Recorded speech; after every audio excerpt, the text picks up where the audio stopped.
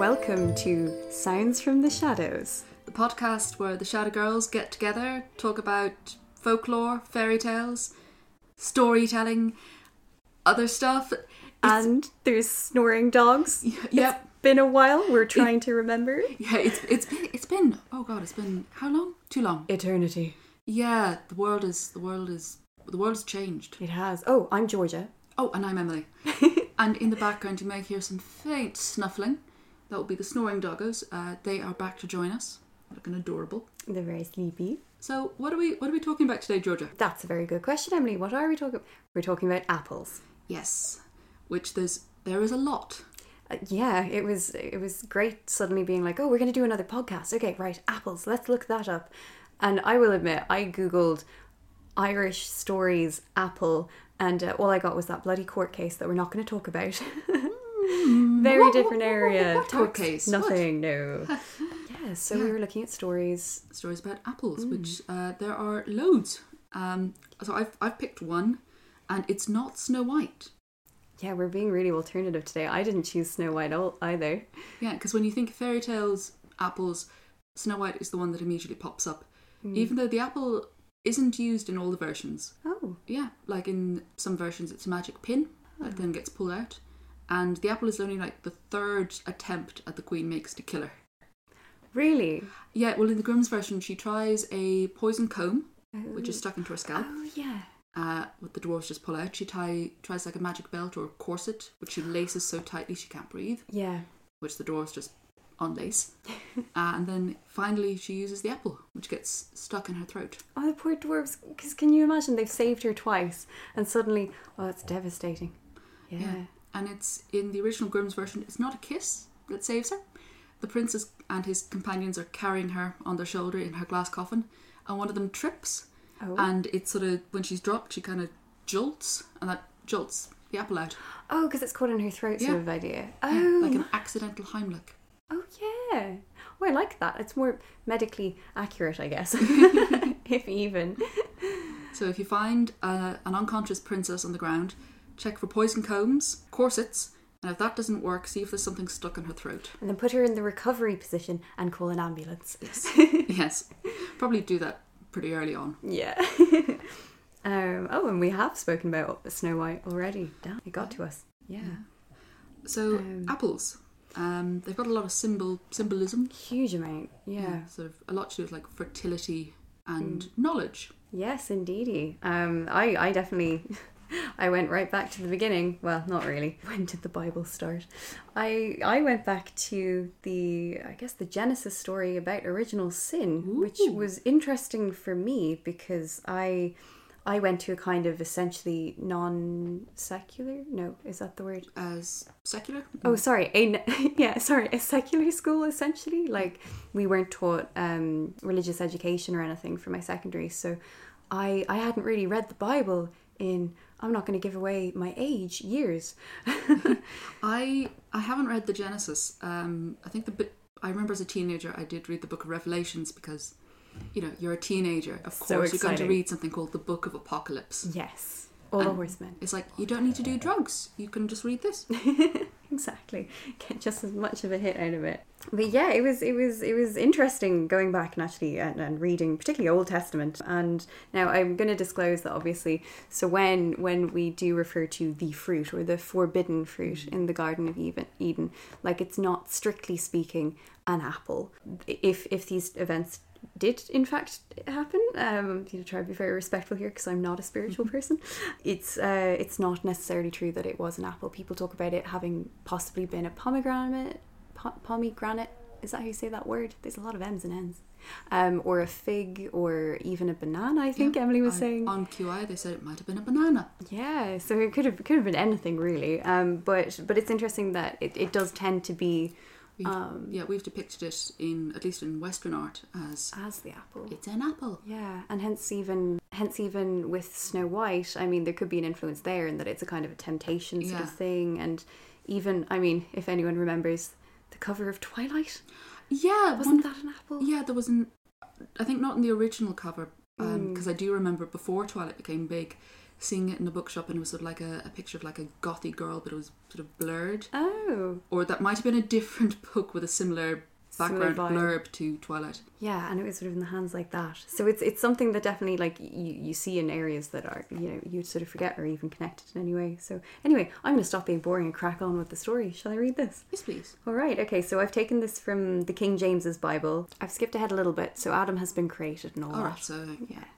Minus one rib. Yes, minus one rib. That's all happened. So now the serpent was more cunning than any beast of the field which the Lord God had made. And he said to the woman, Has God indeed said, You shall not eat of every tree in the garden?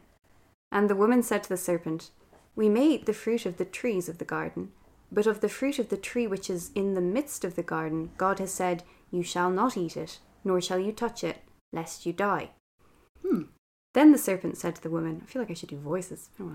Then the serpent said to the woman, You will not surely die, for God knows that in the day you eat of it, your eyes will be opened, and you will be like God, knowing good and evil. So when the woman saw that the tree was good for food, that it was pleasant to the eyes, and a tree desirable to make one wise, she took of its fruit and ate.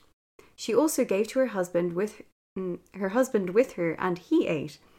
Then the eyes of both of them were opened, and they knew that they were naked. And I'm just going to say, I'd love to imagine that was literal, that they were wandering around with their eyes shut. Yeah, just like literally bumping into things, and then suddenly they see each other. Oh. And then they knew that they were naked, and they sewed fig leaves together and made themselves coverings. And they heard the sound of the Lord God walking in the garden in the cool of the day. And Adam and his wife hid themselves from the presence of the Lord God among the trees of the garden. Then the Lord God called to Adam and said to him, Where are you? So he said, I heard your voice in the garden, and I was afraid because I was naked and I hid myself. And he, the Lord God, said, Who told you that you were naked? Have you eaten from the tree of which I commanded you that you should not eat? Then the man said, The woman whom you gave to be with me, she gave me of the tree, and I ate. And the Lord God said to the woman, What is this you have done? I'm really enjoying this now. The woman said, The serpent deceived me, and I ate. So the Lord God said to the serpent, Oh, this is going to be tough. Because you have done this, you are cursed more than all cattle, and more than every beast of the field. On your belly you shall go, and you shall eat dust, and all the days of your life. And I will put enmity between you and the woman, and between your seed and her seed. He shall bruise your head, and you shall bruise his heel. To the woman he said, I will greatly multiply your sorrow and your conception. In pain you shall bring forth children. Your desire shall be for your husband, and he shall rule over you. Then to Adam he said, Because you have heeded the voice of your wife, and have eaten from the tree of which I commanded you, saying, You shall not eat of it. Cursed is the ground for your sake. In toil you shall eat of it all the days of your life. Both thorns and thistles it shall bring forth for you, and you shall eat the herb of the field. In the sweat of your face you shall eat bread till you return to the ground, for out of it you were taken, for dust you are, and to dust you shall return. Rough. And then of course, so they get thrown out. Yeah. Because there is another tree. This tree. There's another tree? There's 2 trees. Yeah. 2 trees. Yeah, I got confused about this. There's the tree of knowledge. There's the tree of the knowledge of good and evil, and then there's the tree of life. Oh. And there is a reference, I think, at the end there. Yeah, I've heard reference to the tree of life. Because God says... I thought they were one and the same. See, apparently not, because, so the end of it does say, Behold the man, so God says, Behold the man has become like one of us, to know good and evil, and now lest he put out his hand and take also from the tree of life, and eat and live forever... Therefore, he sends them forth. Oh. So it's almost as if, so he's got the knowledge thing, and he doesn't want the... Now, I'm not an expert in the Bible, I will admit. I'm sorry, but I've just now started to think about Narnia. Oh. Because in the last book he wrote, which is the first book in the series, The Magician's Nephew, I think... Now, it's been a while since I read them, so this is again Emily's vague recollections. I think they are sent off to find the tree of life, which is an apple to help cure someone. Oh. And they bring back an apple, and then the nephew brings the apple back into the human world and plants it as a tree, and then that tree is cut down and made into the wardrobe.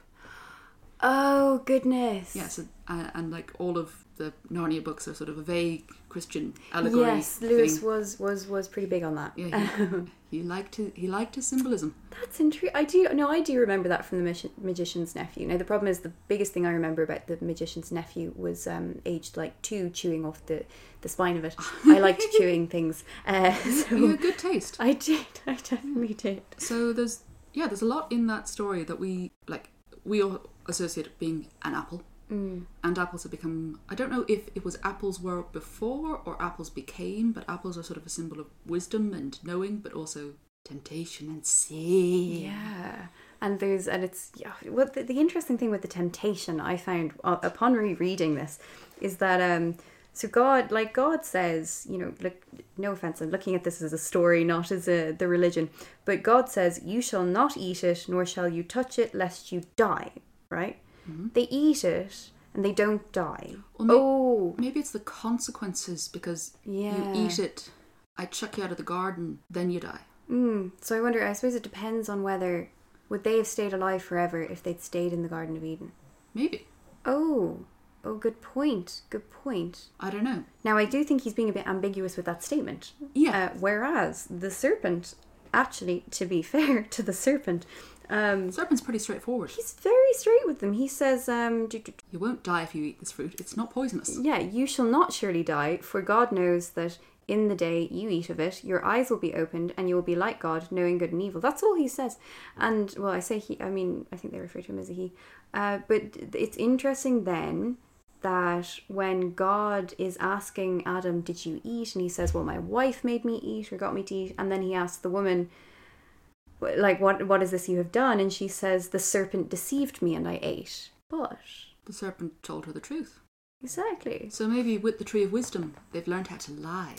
I think that's really interesting. I think, it must be. I mean, Adam is truthful with God there, but he's also trying to shift the blame. He is. He is actually, because maybe he did still freely eat.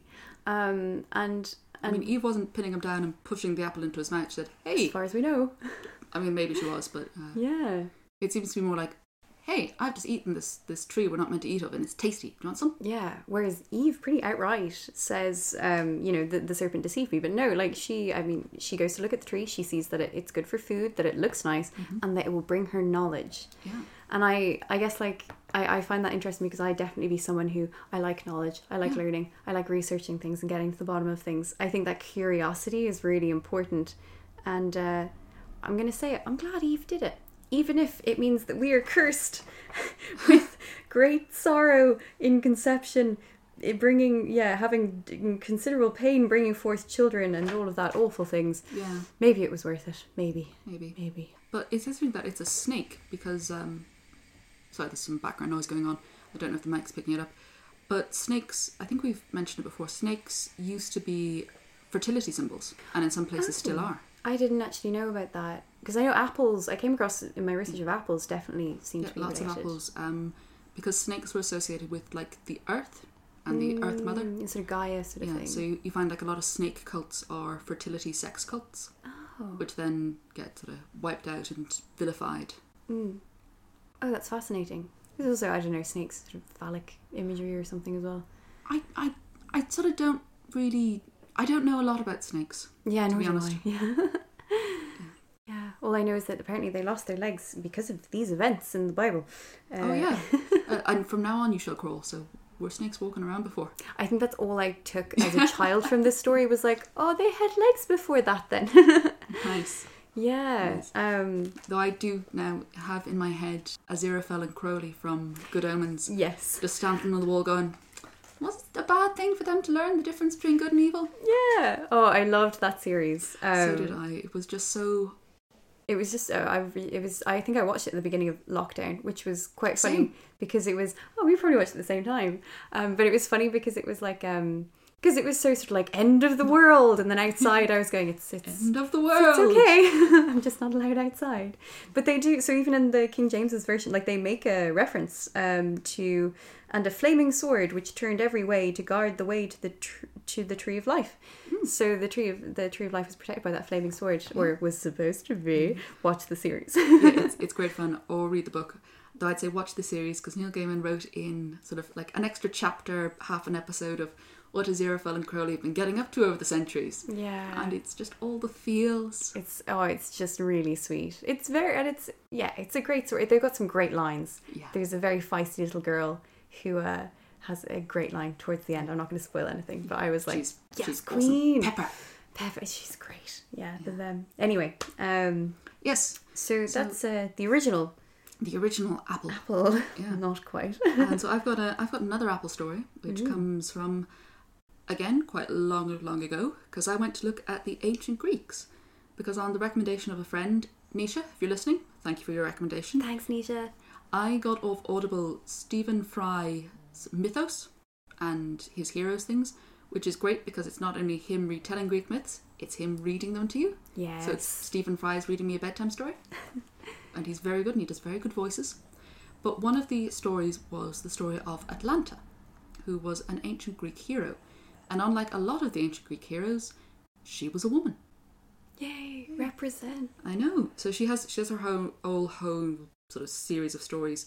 But when she was born, her father, whose name was Isaeus, I'm going to say Isaeus, I might be pronouncing this wrong, it's Iasus. Sounds good to me. Yep. Well, when she was born, her father was really annoyed that she was a girl, because he wanted a baby boy. And so he abandoned her into the woods to die, which wasn't that uncommon. Yeah. Of sort of just leaving babies to die of exposure. But luckily for her, she was found by a bear. Oh. Yeah, and the bear raised her and suckled her until, she was old enough to walk around, at which point she was found by some hunters, trained up to be a hunter, and she was the greatest hunter, fastest on foot, greatest bowwoman, and so naturally became a devotee to Artemis, the goddess of the hunt. And being a devotee to Artemis, not that interested in men, at least not as romantic sexual partners. More important things like hunting. And she went off and had a load of fun adventures. In some versions, she joined Jason and the Argonauts. In other versions, Jason turned her down because he was like, one woman on a boat full of male heroes, it might go wrong. So she may or may not have been on the Argus. She took part in the hunt for the Caspian bull, boar, this big magic evil boar, and gained a huge amount of fame. And that's when I'm going to begin this story of her, because her father, having heard that his daughter had become this very famous hero, suddenly welcomed her back. Typical. I know. Darling, you are better than any boy. Come, be my child, be my heir, and now we must find you a husband. Atalanta was not too pleased with this idea because she quite liked being a virgin huntress, but her father talked and persuaded with how she was the last of his line, and if she did not marry and produce children, their family would die out. And so Atalanta decided to make a compromise. She would marry, but she would only marry a man who could beat her in a foot race. And Atalanta could run faster than the wind. She knew no man could beat her, but heroes came and challenged her to the foot race, and she told them if they did not win, their heads would be the price. But still they did not believe that a woman could be faster than them. And so the races were run, and Atalanta won every single one, and the heads of the would-be suitors were placed upon spikes. And so this continued, and Atalanta remained happily unwed, until a young man, called in some versions Melodon, which I may be pronouncing wrong, in others Hippomenes. Sorry, I did look at these names before. I'm just not good at pronouncing Greek names. Okay. So either Melodon or Hippomenes came and saw Atalanta and fell madly in love with her. But he knew he didn't have a chance of beating her in the foot race. He wasn't even as fast as the heroes who had failed, but he was so madly in love he was willing to risk his life. And so he went to the temple of Aphrodite, goddess of love, goddess of lust, goddess of beauty, who likes messing around in the lives of mortals. And he prayed that she would send him some sign, some gift, some way to win the beautiful Atalanta. And Aphrodite seems to have been in a generous mood that day because she answered his prayers. She gave him apples, golden apples, beautiful, shining, divine golden apples. And he knew what to do with them.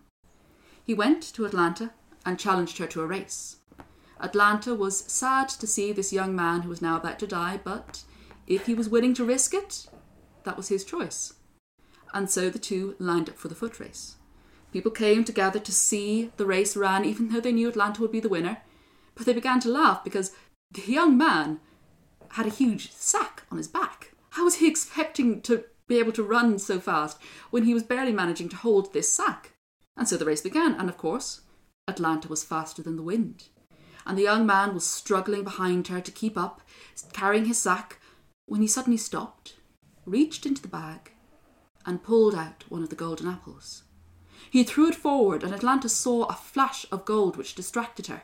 She ran off the track following it, picked it up, and saw the most beautiful apple, the most beautiful golden apple, and when she saw it, she couldn't put it down. But she turned and saw that she had been overtaken in the race. And so she ran, and she soon overtook him. But again, the young man reached into the bag and threw another apple.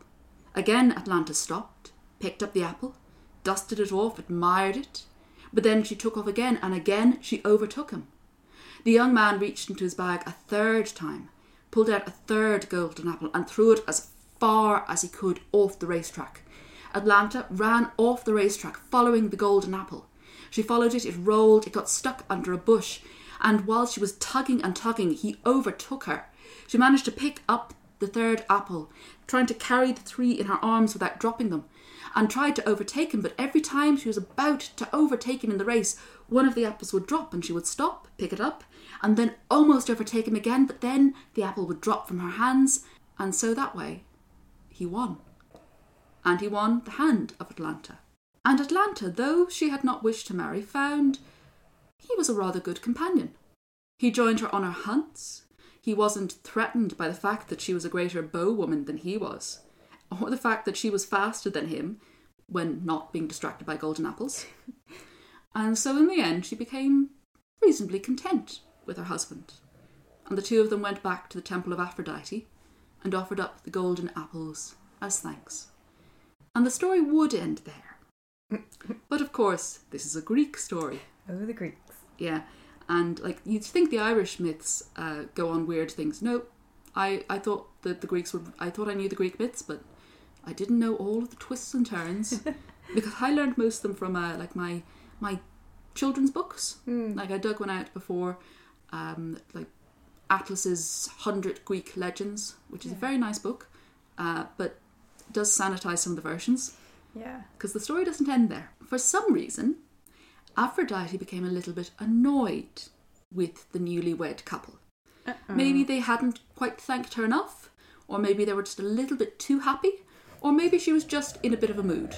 But either way, she decided to have a bit of fun with them. So one day when they were in the temple of either Rhea or Sable. Is it spelled? Sybele. Cybele? I don't know. In the temple of either Rhea or Sybil, depending on different versions. She had them overcome madly with lust. In fact, so overcome with it that they couldn't keep their hands off each other. And so there, in the temple, what's a polite euphemism?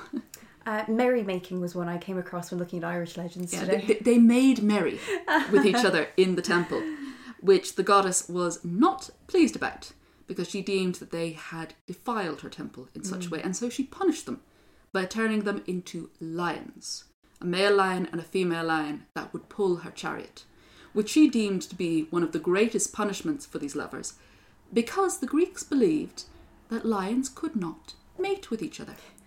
They thought you got baby lions from a lion and a cheetah.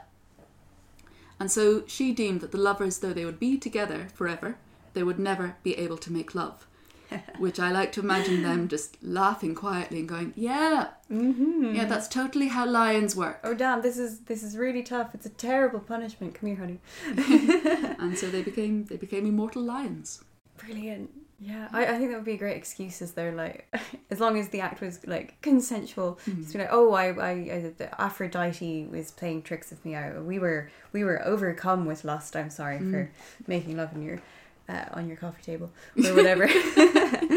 I always feel like God's interference, like the stories we get from them. How often did that come from people just making up excuses? I mean, unexpected pregnancy must have been Zeus. Oh yeah, all the time. There was a bull near me. And a swan. Either of them could have been Zeus. Yeah, who knows? Maybe both of them. Maybe at once. Or it was a shower of gold. Oh, the Greeks are. I must go have a look at that mythos, because it sounds brilliant. It's great fun, and he gives them such character. And they're brilliant. Because his accents in the Harry Potter series were brilliant. I really enjoyed those. I think my favourite thing was because he's reading them, he gives all the heroes, accents, but most of them are variations of British accents. So he was telling the story of Perseus, and Perseus, I think, has a Yorkshire accent. And Andromeda is Welsh. Oh, wonderful. And they're just great. And I can't remember his name, but the guy who's doing the trials for Hercules has a Northern Irish accent. Just drop in random ones which just suits them. Yeah. And actually, speaking of Hercules also went on a quest to find some golden apples. He did. Yeah. I don't remember this one, though. Yeah, I can't remember whose garden it was, but there was a magic garden with a dragon guarding an apple tree, which is a theme. And these apples could not be plucked by a mortal, but thankfully Atlas was nearby holding up the sky, because Atlas was a titan who Zeus punished by saying, well, you have to hold up the sky now. What happened to the sky? Did he let go? Well, he couldn't let go. That was his whole thing. So Hercules says, if you go pluck those apples for me, I've already killed the dragon, I'll hold the sky up for you. Oh. And that's what he did. And Atlas was like, oh, brilliant, I've been freed. And Hercules like, you're going to take it back. No, I'm not. Yeah. But he manages to trick Atlas into taking the sky back, and gets to go do his apples. Very good, very good. And sneaky there. I think the Trojan Wars also started by apples. I did see this as well, wasn't it? Oh goodness, was that something to do with there were 3 goddesses? Oh, you know this one about the goddess who it was the party she got. Yeah, there was a big feast of all the gods and having great chats. But I think it was the goddess of chaos, and I think it might have been Hecate. I think it was definitely, it began with an H. Sorry, my research is thin. Hecate is like goddess of witchcraft and things. It might have been her. It was certainly someone who's a bit chaotic, who they didn't really want to come and spoil the party. And like a fairy godmother, she did not take well to not being invited. So she threw into the crowd a golden apple that had written on it, "To the fairest." And of course, who is the fairest? Yeah, there was a big argument between... It was Hera, Aphrodite, and Athena, I think? Yes, I think so, yeah. And so they all start squabbling about, no, I'm the fairest, no, I'm the fairest. It's a pity they didn't have a magic mirror. Yeah. And then they go to Prince Paris and say, if you say I'm the fairest, I'll give you this. If you say I'm the fairest, I'll give you this. If you say I'm the fairest, I'll give you Helen of Troy. So guess who won? Yeah. Or Helen of Sparta, as she was then. Yeah. Yes, that was a bit premature.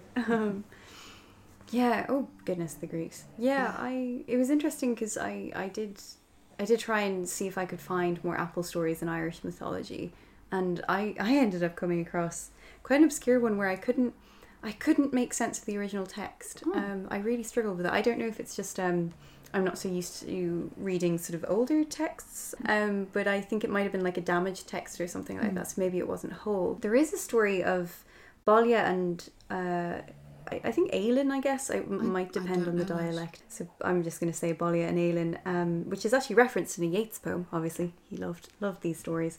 So apparently, according to the OxfordReference.com, this is a story from the 11th century. Balia was heir to the Ulster throne and the tragic lover of Aelin, we know where this is going, of Leinster in the 11th century story Scéal Bali bin Bailug, the story of Balia of the Clear Voice. I love that. Balia was making his way south from Eamon Macha when he was told falsely that Aelin, his lover, had been killed and died himself of grief. Terrible, terrible, terrible. Travelling north, Aelin, who was going to meet him, was told of Balia's death, and she too perished at the news. After their deaths, a yew tree grew from his grave and an apple tree grew from hers. Poets and seers cut down the trees. Those from Ulster turned the yew into tablets for writing, and the men of Leinster used the apple. And so in Yeats's poem, it's quite sweet. Like it's a long poem, and I will admit I'm not the biggest fan of Yeats, so I skipped to the bit that's specifically about the apple tree and the yew tree. And it says, "A yew tree where his body lay, but a wild apple hid the grass with its sweet blossom where hers was. And being in good heart, because a better time had come again, after the deaths of many men, and that long fighting at the ford, they wrote on tablets of thin board, made of the apple and the yew, all the love stories that they knew." Aww. So it seems to be that, now I'm sure Yeats took some creative license there, but and that poem, is Baile and Ailinn from 1901 by Yeats. It seems to be that they sort of, perhaps they were in a relationship when those provinces were at war together, and I think there was some sneakiness when it came to tricking them and them dying. Very Romeo and Juliet. Incredibly, yeah. And then, so when they pass away, I think then there's war for a long time, which he references there, and then finally when it's peaceful.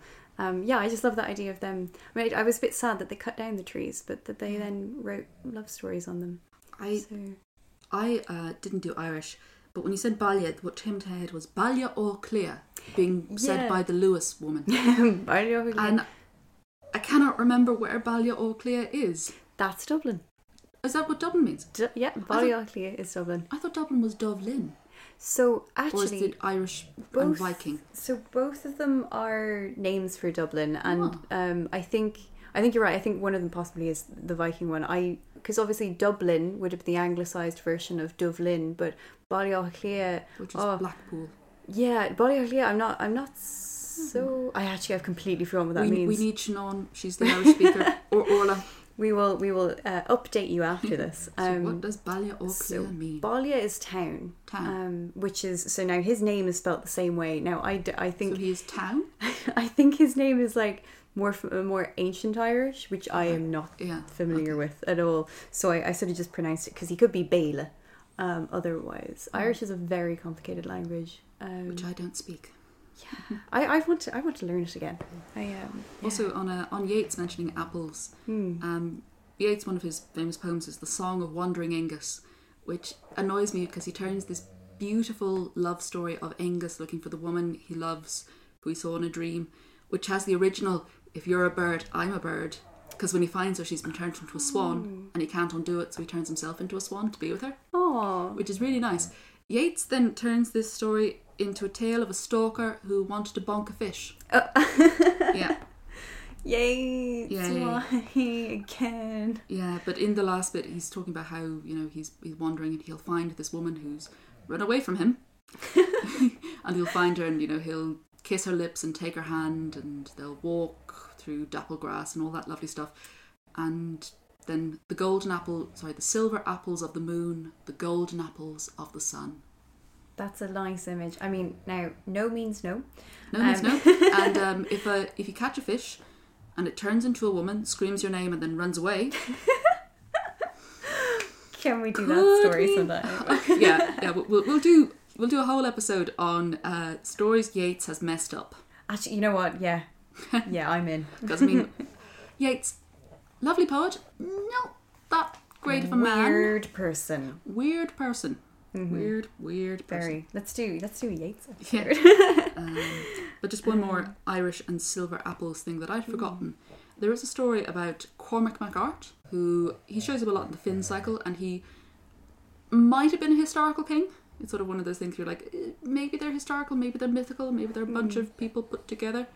But he's described as like the Irish Solomon. He's meant to be very, very wise. Except he accidentally traded his wife and 2 children away one time for some silver apples. Not so wise. Not so wise.